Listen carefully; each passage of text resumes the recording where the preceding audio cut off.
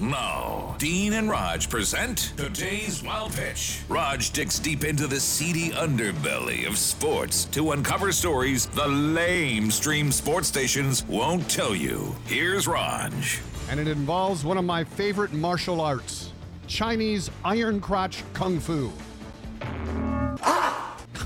Like, I like to watch it, not practice, okay? Because it involves a steel plate capped log, 6.5 feet long, weighing 88 pounds, that's on like a pendulum, which swings through the air and smashes into a man's crotch. Now, Wang Latu says his village has been practicing iron crotch kung fu for centuries. I'm surprised there's any Wangs left in that village.